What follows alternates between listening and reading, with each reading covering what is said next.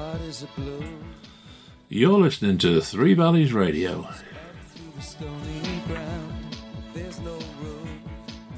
Welcome to our In Conversation programme. In this town, you're out of luck. Every week we talk to a sporting personality to find out just what makes them tick. And you're not moving anywhere. From their early childhood to their professional career to their musical tastes. Take you out of this place. Someone you could We cover it all. turn for grace. It's a beautiful day. Sky falls, you feel So sit back and enjoy as we talk to this week's special guest. to let it get away on the road. Here on Three Valleys Radio. Destination in the mud. In the maze of her imagination, your loving style. Well, good evening and welcome to In Conversation. And tonight's guest is a TV presenter and an ex-jockey. He likes to be known as Daddy Cool, so here is Daddy Cool himself, Mr. Luke Harvey. Good morning or good evening, Luke. How are you? I'm really, really good, actually. I'm talking to you. I'm actually down in Cornwall for a few days, actually on holiday down in Padstow in the harbour. Yeah, And it's pretty idyllic. Yeah, it's good times. absolutely. That's right. The weather's I'm in Somerset, but the weather's not brilliant here. I must admit, it looks a little bit brighter where you are. Well, that's fair enough. Tell me something. First of all, did you? I don't suppose you're aware of it, but your birthday's the same as mine, mate. Oh, dear. Well, I hope you look better than I do. Not really. I'm older than you. But but we're both Rams, so that's one consolation, I suppose. Anyway, but Luke, I want to go back really to when did you? What's your first recollection of getting on a horse? Well, I originally come from Devon, a place called Bampton, which is sort of between Exeter and Taunton. Mm-hmm. And I'm the eldest of 7, believe it or not.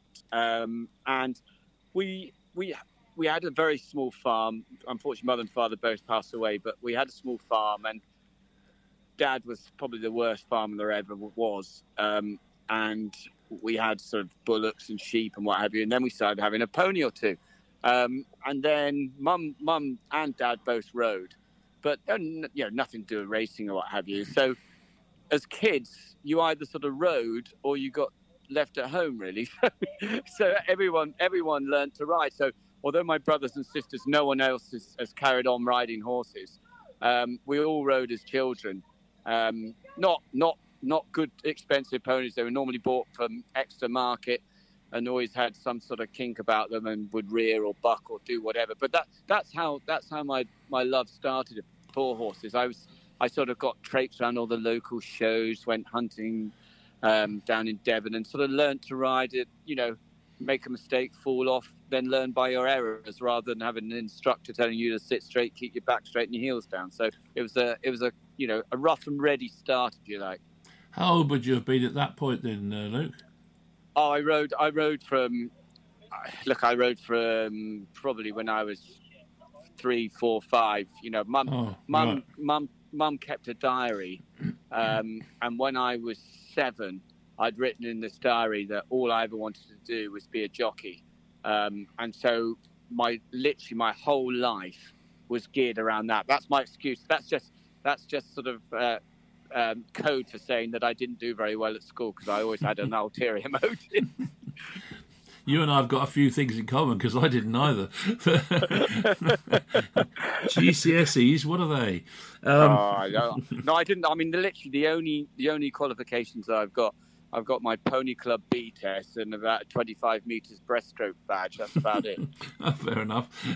That's one better than me because I haven't got a breaststroke badge. I'd sink like a stone. But you were born in Hatfield, though, in Hertfordshire. So how did you get from Hatfield in Hertfordshire down to Bampton? Yeah, well, Mum and Dad met in Hertfordshire. So, but I was only I've barely any recollection of living I was in sort of Welwyn Garden City, just outside, and so Mum and Dad came down there with Mum's mum and bought this sort of small holding. It was about 80, 90 acres, and that's where we all settled. It was in some ways an idyllic lifestyle. We had no money, we had free school dinners at Tiverton Comprehensive, so we were living on a budget, to say the least. But you didn't. It's it's a completely different age that we live in now. But we didn't really have outside friends from school, because when you've got seven kids, there's enough people to play with without doing anything. So we did our own thing there, and I don't know. We were sort of, it's funny how things change. But a lot of my brothers now live in London, and we're all doing different things. So but it was a brilliant childhood. But horses were always at the forefront of everything I did, whether it be leisure, latterly late years at 15, 16 at school. I'm not proud to say it, but I didn't go very often. I was just I had a couple of pointers, and I just thought, well, look, this is what I want to do. It's no point me learning about history, geography, and what have you, when all I want to do is ride horses. Well, it seems to have all panned out quite successfully anyway. Well, some might argue that, but it'll never be out of my mind. When you talk to different people, down here on holiday, let's say, just chatting to people, to do something you genuinely enjoy, and I have done since I started work. There's never been a day when I haven't got up and thought, yeah, let's kick on. And I've been very, very lucky. Now it's time for the first of Luke's musical choices, and it's The Amazing Darts and Daddy Cool. And when I asked Luke if that's what he'd like to be known as, he definitely said yes. So here is Daddy Cool for you, Daddy Cool. I saw a crazy chick running down the street. I said, oh, pretty baby, why the great big heat? She said, oh, wow, what a square, don't you dig the scene? Daddy Cool's playing his piano machine. Well, Daddy who? Daddy Cool. Daddy who? Daddy Cool. Daddy Cool, Daddy Cool.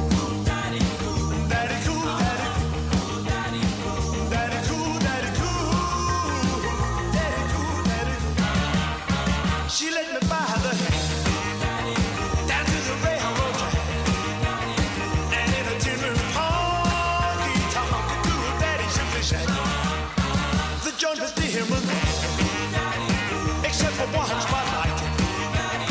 The children on two frantic hands and felt like dynamite. Daddy cool, daddy cool.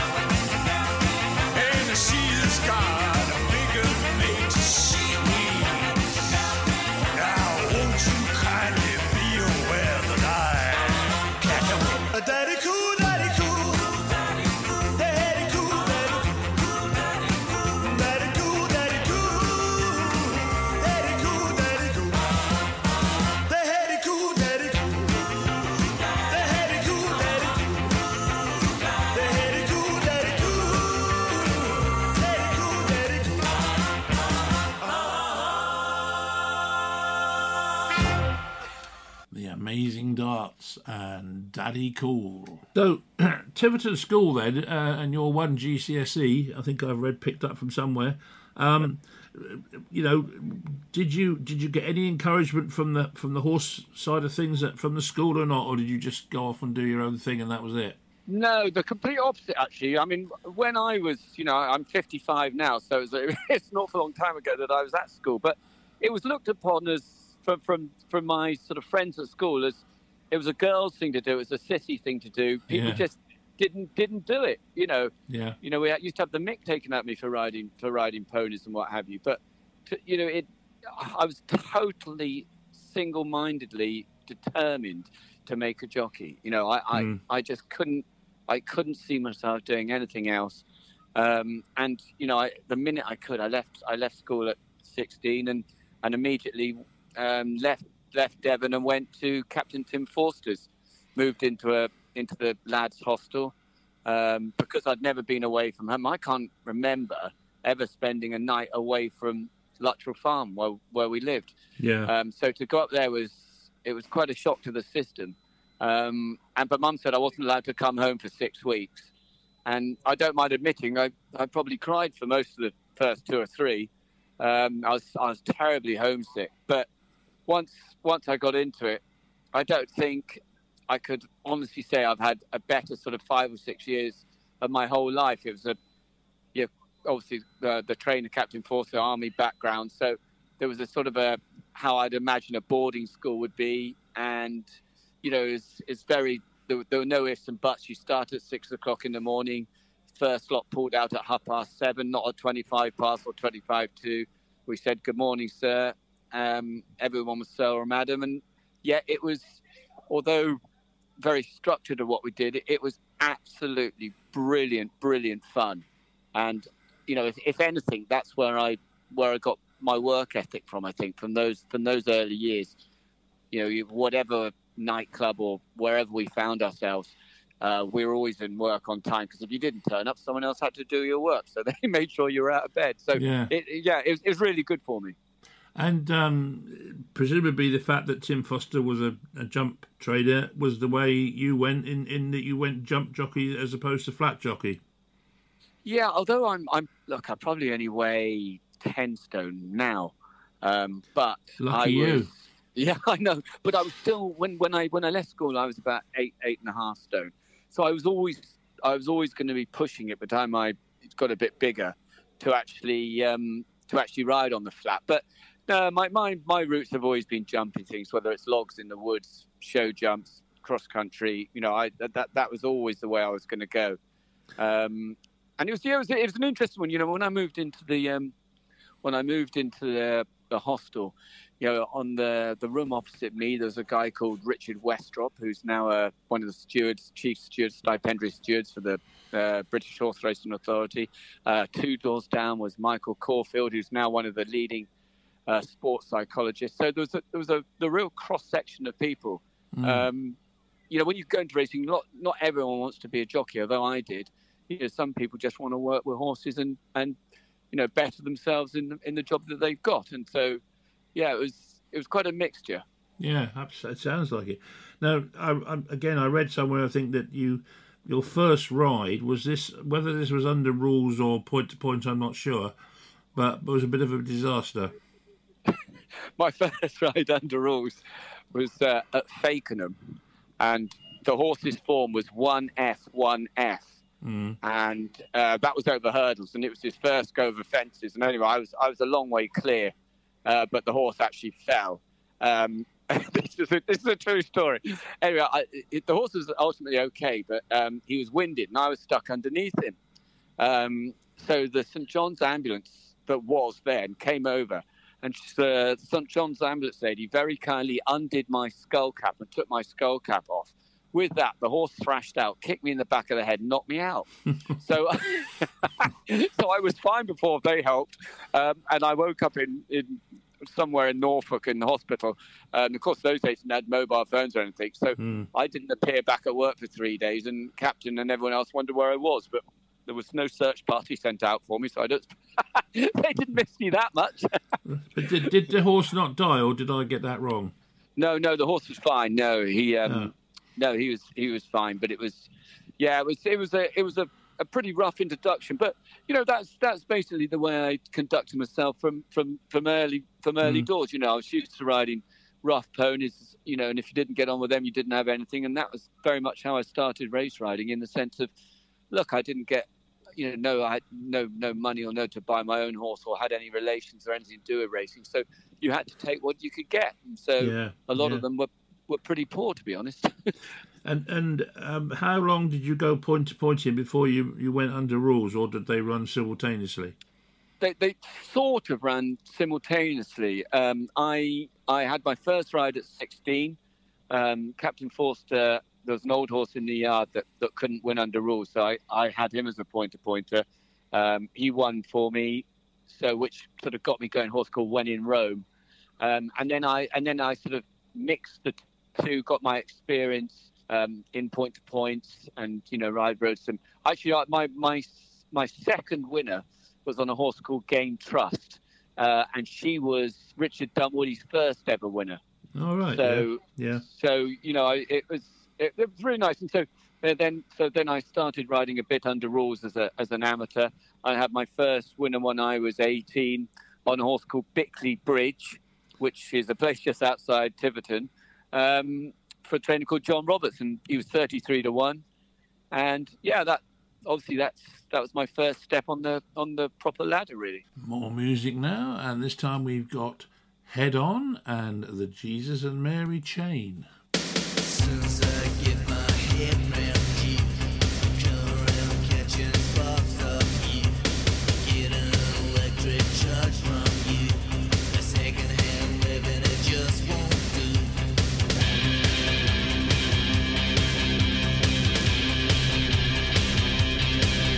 Anyway, I feel tonight, I could die and I wouldn't mind, and there's something going on inside.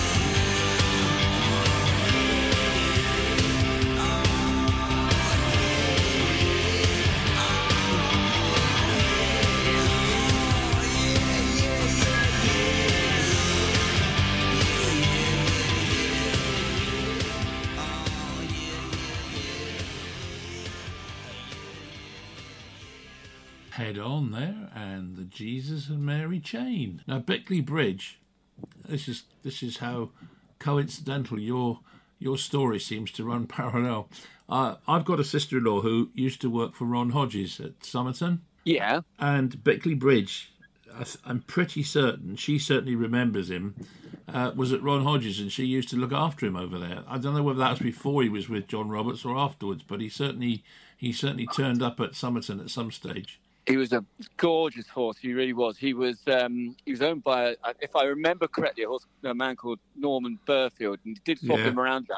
I think he was at Brian Forsy's for a while, and he used to chop and change him. And I remember. So as an 18-year-old kid, having I'd had very little experience, and John Roberts said to me, Lukey, I need this. I really need this, because you're always under pressure with the owner. And so for him to go and win, and there was another, actually, by Bickley Bridge, there's a place called Fisherman's Cot as well. There's a horse called Fisherman's Cot as well. So it's actually, as I said, I'm down in Cornwall on holiday at the moment, and you go round. It's unbelievable how many racehorses are named after. Down here I've seen lots of different names that I recognise. So I'm actually we just went walking in Constantine Bay, which is obviously a good horse with Nicky Henderson. Yeah, I know. Quite been there on holiday. It's great if the weather's nice. If it's not, and you're rich. Yeah. Well, I don't know about that, but no, because Norman Burfield was connected to Yeoviltown Football Club, where I was head of media for 15 years before I got involved in radio. So I know of Norman Burfield. I've met him a few times. So, but it's just coincidental that Bickley Bridge. I just remembered it as soon as I read it. Bickley Bridge. Yeah, we've heard Bickley Bridge. I've heard that somewhere. So I rang up my sister-in-law, and she said, "Yeah, we had Bickley Bridge." So there you go. It's a small world, isn't it? It's a small world. Yeah, he was. But like anything in life, whatever you do, whether it's football or you work in a biscuit factory, there are certain things that change your career, and that horse certainly did it for me, because he was I think he was my first winner as a professional as well. On New Year's Day at over fences at Exeter. So yeah, he was a real special horse, and all the way through my career, there have been certain horses that have just helped me out when I've sort of fallen into a bit of a hole, or just treading water a little bit, that have just helped me along. Yeah. And as your career progressed, you won the Grand National and the Mildmay Memorial Chase. Any other big races that you can slot in there? Do you know what? Look, I think my earliest and biggest success was at the Cheltenham Festival on a horse called Taberna Lord. Mm-hmm. And he won what was the Coral Golden Hurdle, so a 3-mile handicap. And I think I was 20 or 21 years of age. And I when I look back on it now, I didn't appreciate it enough, because I didn't realise it was going to be my only ever Cheltenham Festival winner. But he was very special to me. He was trained by Jim Wilson, who was the local trainer who had won this race before, and I had the sort of that sort of youthful confidence. I just couldn't see him being beaten, and beat Peter Scudamore in a driving finish, and everything just seemed set fair for what was a career. At that time I was dreaming of being a champion jockey, but like everything, sport has its ups and downs. And then I broke the following summer I broke my collarbone 7 times in they didn't have the rules that you have now, where you have to have a break after you've broken something.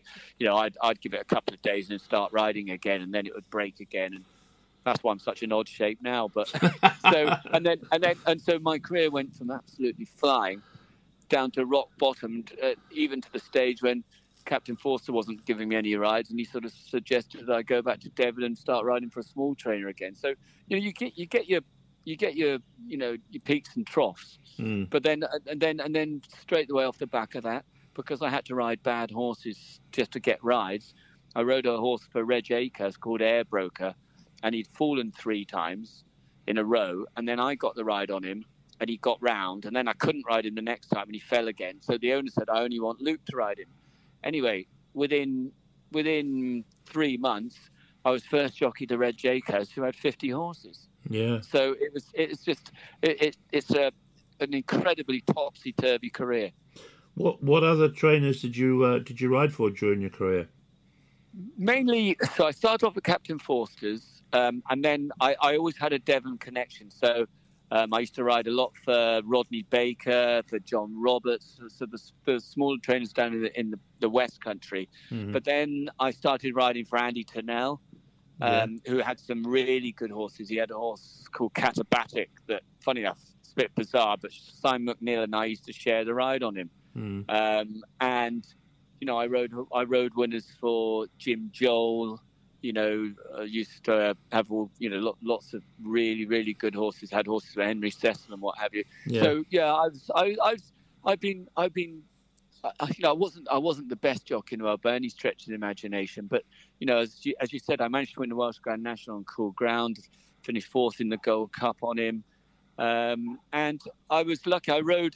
It was difficult in one way because it's a bit like playing in the FA Cup in the sense of you do your everyday playing week in, week out, and then you get into the higher rounds, and you're taking on players that are not only better than you, they're fitter than you, they've got better people around them, so it becomes much more difficult. So I was riding at a lower level, perhaps not even riding a finish for a couple of weeks because the horses I were riding weren't even good enough to get to the finish. And then, of course, I would be popped onto a really good horse. You mentioned One More Night, he won at Aintree for me. Well, I can remember, you know, I'd ridden such rubbish. I don't think I'd got round for 2 weeks. And then suddenly you're thrust onto the big stage. But, you know, in some ways it's a nice challenge. And, you know, I enjoyed embracing it, to be honest. And you mentioned Simon McNeil. Simon McNeil came down, I suppose, one of my first involves with, and this was when I first met Colin Brown. We had a celebrity cricket match down here in my village of North Perrott. And Simon McNeil was one of the cricketers or jockeys that came down to play cricket. So I met him down here, and I met Colin Brown at the same time as well. So Colin Brown and I go back a long way, really. I presume you must have met him around the same time then. I know Colin really well. My first hero was a jockey called Sandy May. Who he's actually based down this way, down in Cornwall. But it's bizarre, you know. I don't know whether it is the danger. You know, when you're riding in a race, it's about 1 in every 12 rides falls. So, you know, it's obviously a very dangerous sport. Whether that sort of bonds people together, but everyone, even if I haven't seen Simon McNeil, for instance, for 6 months, we're like best friends when you see each other again. Exactly the same with Colin Brown. We're all relatively happy-go-lucky. I think you've got to be to do that job. But yeah, there's a real sort of camaraderie between, you know, ex-jockeys and current jockeys. You know, if a current jockey, when I'm interviewing them, for instance, on ITV or Sky, I like to think I can get a better interview than some because they respect the fact that I did what they're doing. Yeah, I do think that's the same with football. You know, I think some footballers, you know, I think Gary Lineker, for instance, can get things out of people that perhaps they wouldn't say to someone else. Yeah, you know, Robbie Savage and those sort of guys. So it has worked really well for me.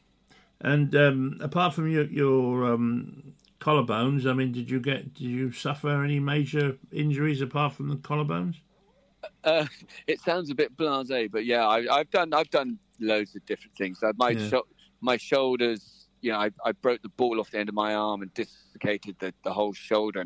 And I think, as I said, I'm 55 now. I think I'll probably have a lot of trouble later on in life. But you know, it's dislocated elbows, broke arms, and yeah. But it you know, when you see what some sportsmen suffer, I was very lucky because it's a sport you can't go into with your eyes closed. You've got to be aware that it's part and parcel of the job.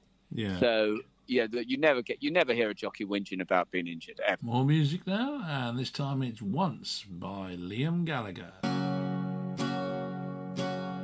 It was easier to have fun back when we had nothing much to manage. Back when we were damaged. Sometimes the freedom we wanted feels so uncool. You just clean the pool and send the kids to school.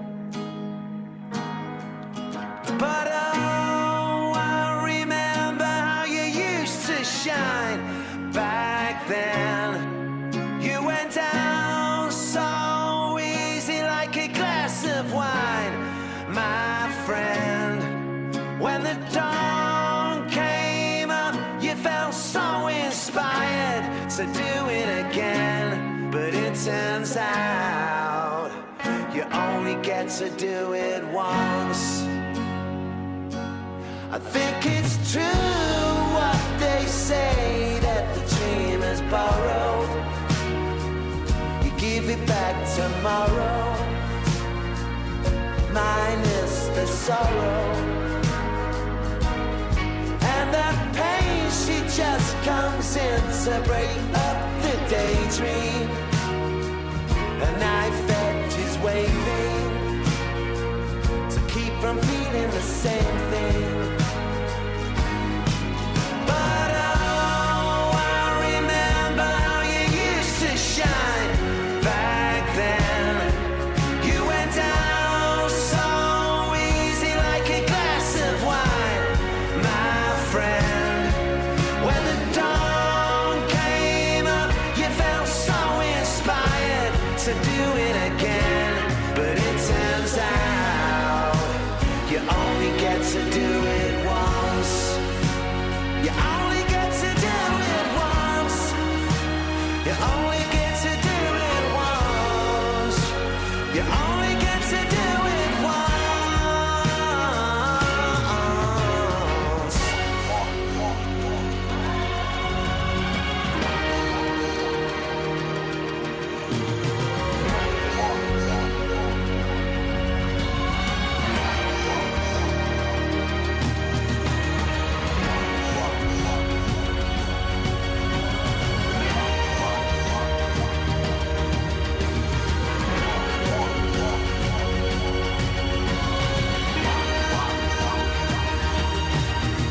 But oh, I remember how you used to shine back then. You went down so easy like a glass of wine, my friend. When the dawn came up, you felt so inspired to do it again, but we were wrong. You only get to do it once.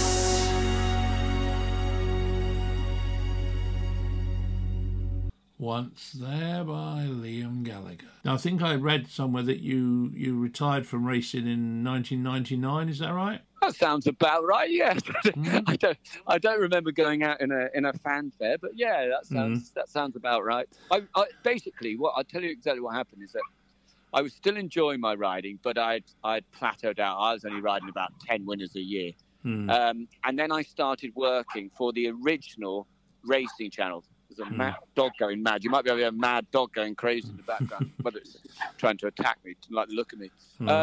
So I started working for the original racing channel, and they sort of started giving me some shifts. Anyway, they said, "Look, we would like you. We think that you could have a career in this."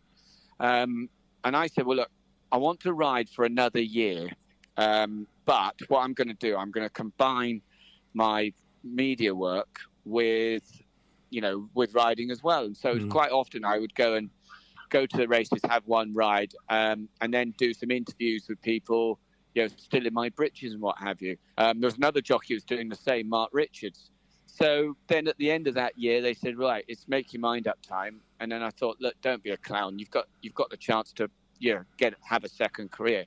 And it was rather reluctantly, I must admit, that I did it. And so I started working for the original racing channel, and it certainly wasn't although I can't shut up, it wasn't an easy fit. I struggled quite a lot with it. I realised then actually how limited my vocabulary was.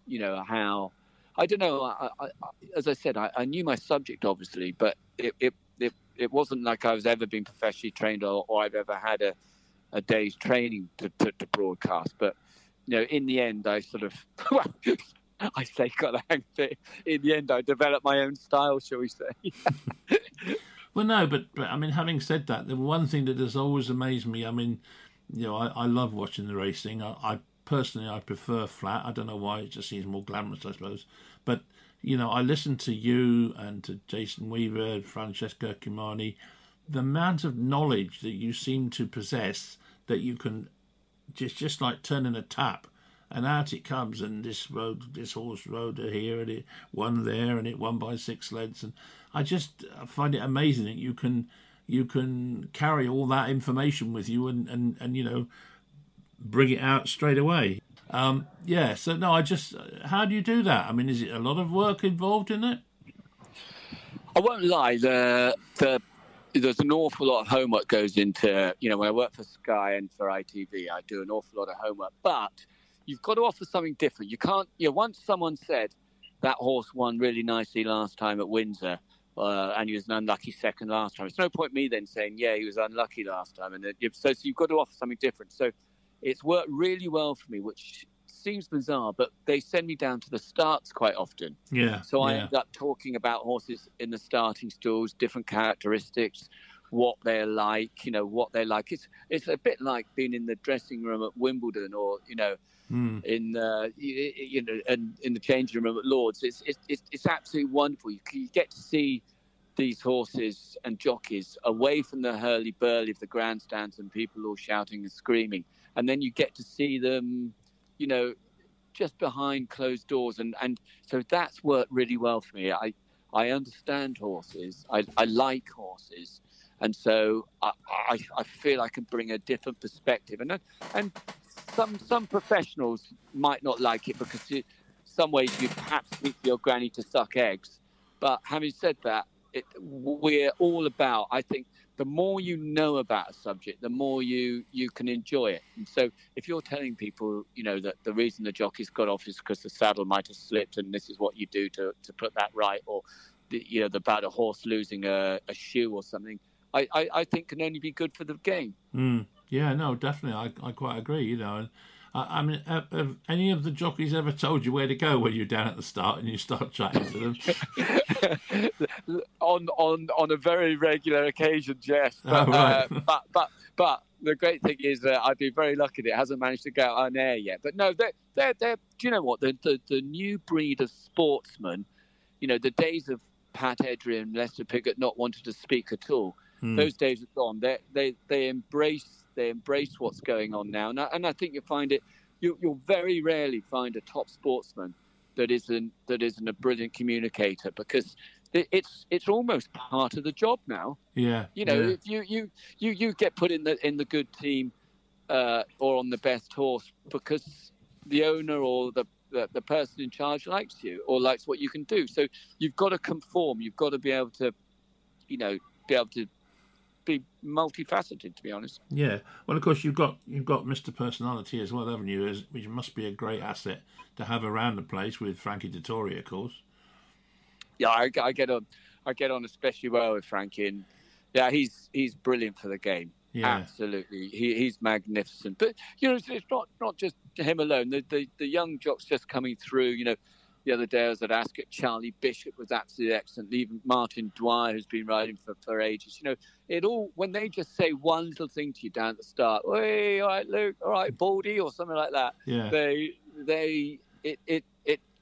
It makes the viewer feel involved, and I think that's what it's all about. Is racing for too long has been standoffish, where people thought it was an elitist. I mean, look, you need a certain amount of money to be involved in it, but now with these syndicates and what have you, there's more and more people getting involved, and I like to think that's what we are hoping to promote anyway. Well, I've got involved, and I'm not a rich man, but I'm part of Hot to Trot, with Sam Hoskin, and it's great. I enjoy it. There's loads of them. Midland Park, Owners Group, Elite Racing, Hot Trot, as you say. And they work because people get involved.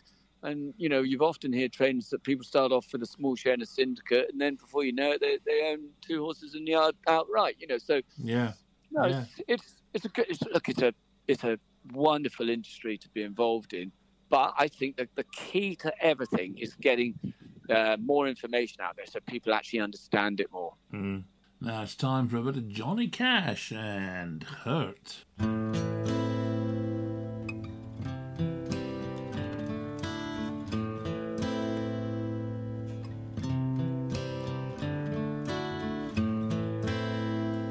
I hurt myself today to see if I still feel. I focus on the pain, the only thing that's real. The needle tears a hole, the old familiar sting. Try to kill it all away, but I remember everything. What have I become? My sweetest friend. Everyone I know goes away in the end, and you could have it all. My empire of dirt, I will let you down. I will make you hurt.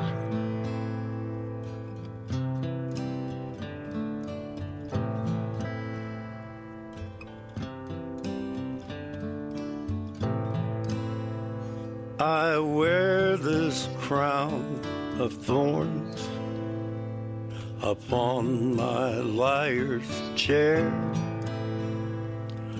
full of broken thoughts I cannot repair. Beneath the stains of time, the feelings disappear. You are someone else. I am still right here. What have I become? My sweetest friend. Everyone I know goes away in the end, and you could have it all. My empire of dirt, I will let you down. I will make you hurt. If I could start again, a million miles away, I would keep myself. I would find a way. The sound of Mr. Johnny Cash there, and a song called Hurt. So, how did you end up at ITV Racing then? Because the racing channel was one thing, but ITV is, national. You must have been chuffed with that. I was very, very pleased. I was sitting in my local pub. I actually used to run it, called the Blowing Stone, having a pint.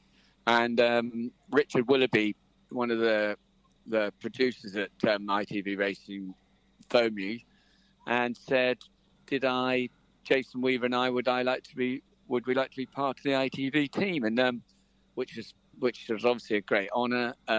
It basically started on Sky. Jason Weaver and I do a program called Get In on a Friday night during the winter, and one of the producer who produced that, Paul Cooper, he now works for ITV Racing. He's never said, but I'm assuming he put a word in for us.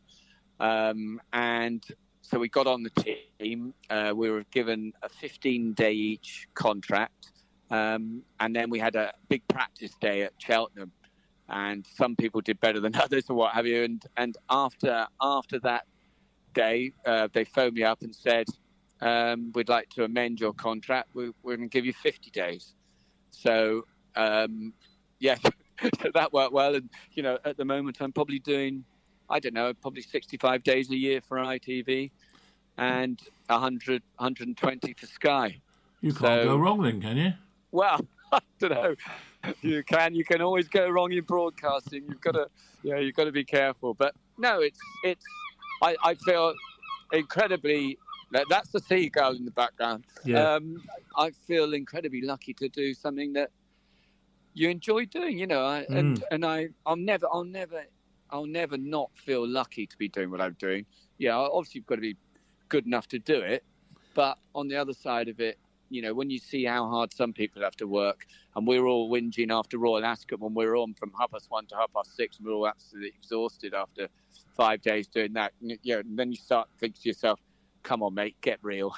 You know, it's only just talking about horses. So, but yeah, it must be nice mixing with people like, you know, Sir Anthony McCoy, Ruby Welsh, Francesca Cumani. I mean, you know, you mix with the royalty of racing, really, don't you? Well, I'd rather mix with Francesca than the other two you just mentioned. But well, yes, so would I. But no, but you know, and this sounds awfully corny, but we all get on brilliantly, you know. And so, like for instance, I'm looking forward to coming up. We've got Glorious Goodwood. We stay away for 5 days. It's not the hardest work in the world. You're enjoying, as long as you know your subject, you're enjoying what you do. It's just magnificent. We have a right good laugh. We do our job as best we can, but we have a really good laugh. And yeah, I feel very blessed. I think, you know, I think it sort of sounds a bit philosophical now, but I think just in not only what I do, but in life, as long as you get to the point, you've got to get a point where whatever you do, that there's a bar, you say, yes, I'm really happy, I'm really proud. There's nothing wrong with saying that. I'm really proud of what I've got and where I am. Because if you don't ever get to that sort of stage, you're never happy. And so to do what I'm doing is you know, it's extraordinary. I really do have to pinch myself thinking, you know, you're working for the best, for the host broadcaster of the sport that you love. You know, it doesn't get any better than that. For me, there'll be lots of people thinking, how can that clown be happy just running around at the start talking about horses day in, day out? But yeah, I genuinely love what I do. I can concur with that, because when I got my job at Yeovil Town Football Club, I mean, football's been, you know, I love football basically, and I love horse racing as well. But you know, to get a job working for a football club, and I was there for the best years that they've had. It was great. Well, you know, but to do, you know, I've never met you before, but to do what you do with, say, a Yeovil Town something, you've got to be passionate, and that's the other thing about television, that the viewer will always see through you. If you're false, or if you're not sincere, you'll always be found out. And so for that reason, you've got to love what you do. Yeah, no, definitely. And now Luke's final choice of music, and this one's called She Sells Sanctuary, and it's by The Cult.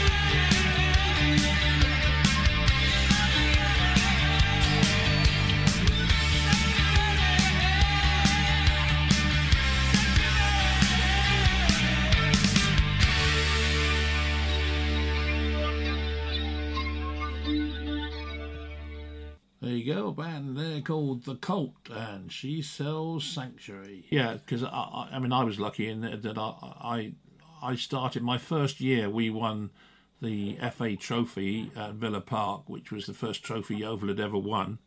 And then from then on, we moved on, and eventually we had the epitome was we won. We beat Brentford at Wembley and went into the Championship, which was just, you know, out of this world for a little club like Yeovil to be in the Championship. It was just unheard of, and built up a great relationship with Gary Johnson, who was the manager. And yeah, no, I mean, like you, I can look back on it, and it was fantastic. It was great. I met all my heroes from Manchester United when they came down to play Yeovil as well. So it was just the dream job, really, just like yours is. Yeah, I mean, the good thing is that in sport, minnows do have a chance. You know, Leicester winning the Premier League just gave everyone hope, and it's a bit like, you know, horses winning the Grand National at 100-1. You know, everybody has a chance, and I think it reflects life as well. I think, you know, people, you know, you can do it. You see some people that are just so determined. I find it fascinating. I love reading, or actually do. I listen to books on audiobook, but just listening to how sportsmen and women have done things. You know, I know Victoria Pendleton quite well, and you know, she says that, I've got no ability as a sportswoman, but I'm just determined, which must be rubbish, because you've got to have a certain amount of ability. But that just shows you, you know, McCoy used to say, Anthony McCoy used to say, no, you know, that he didn't get concussion because he was strong enough to stop getting concussion, if you see what I mean, which is, again, ridiculous. But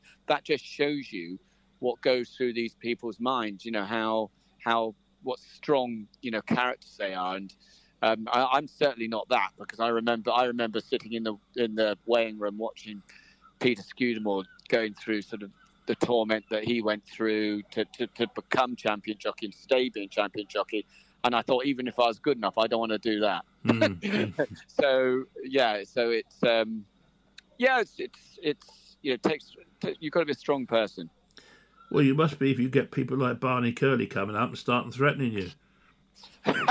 Yeah, my most famous interview. Yeah. Barney Curley. But no, unfortunately, he sadly passed away. But yeah, do you know what? It is literally water for ducks back to me. I'm pretty resilient. I'm my own fiercest critic, and I know when I've done well broadcasting, and I pat myself on the back, and I know when I've done badly, and I try and get better the next time. But I'm lucky that I've sort of invented my own individual style and the way I do things. Some people like it, some people hate it, but that's just the way it goes. But just finally, just to sort of round things off, you play. I've got to be careful how I do this, because I don't want this to sound insulting. But you provide the cabaret, shall we say, for ITV Racing. So I mean, you know, is that a determination on your part to do that, or is this part of the deal that they want you to do that? There was never ever any sort of preconceived ideas or how it was going to pan out or where my role was going to be. But I'm naturally quite self-deprecating anyway, and they sort of latched onto that, and that's basically where we found ourselves. Never feel sorry for me. I love what I do, and I love what I do, and so it doesn't matter to me, and I don't mind being the butt of a few jokes, because, you know, it's like I say, it's water for ducks back, but they're the best bunch of people you'll ever have, and it's nice that I've sort of found my niche. Well, would your niche have included wearing trainers to Royal Ascot, though? Sorry, would your niche include wearing trainers to Royal Ascot? I promise you, every day at Royal Ascot, I was walking about 6 miles. Yeah. So if you think I'm doing that in proper black leather shoes, you've got another thing coming. So no, I was not, and I don't care. You didn't get any fallout from the stewards or anything up there then? No, I think the dress code is relaxed when you're a mile and a half away. I do. Unfortunately, sometimes I go to every major festival, flat race festival, and every single top jumps meeting throughout the year. And quite often, I never get to see the finish of any race. So it's quite a unique job I have. Well, I can remember seeing you just fairly recently. Last time I went to Wincanton, you were doing it down there and doing the sort of hospitality bit and then the announcing bit when the horses were coming into the winners' enclosure. So I can believe that, yeah. Definitely. Luke, it's been absolutely wonderful talking to you. Really enlightening, really entertaining, really amusing, and the fact that we've got so many things in common, like being only one GCSE and 28th of March mine was 1947, so I was a bit before you, but no, it's been good. It's been really good. So I'm really grateful to you for that. Thank you ever so much for coming on the show. Really do appreciate it. I'll drop you a line and let you know when it's going to go out on air. And thank you ever so much. Well, thank you, and good luck to Yeovil Town.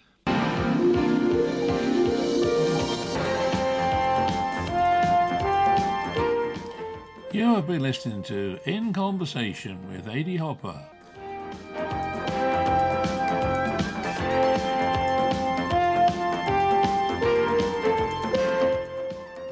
Every week we get a sporting personality to come onto the show to give us the lowdown on their whole career.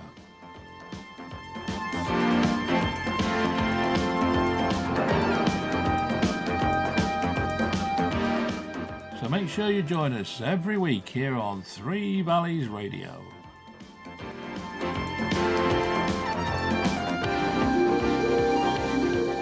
And a big thanks to Luke Harvey from ITV Racing.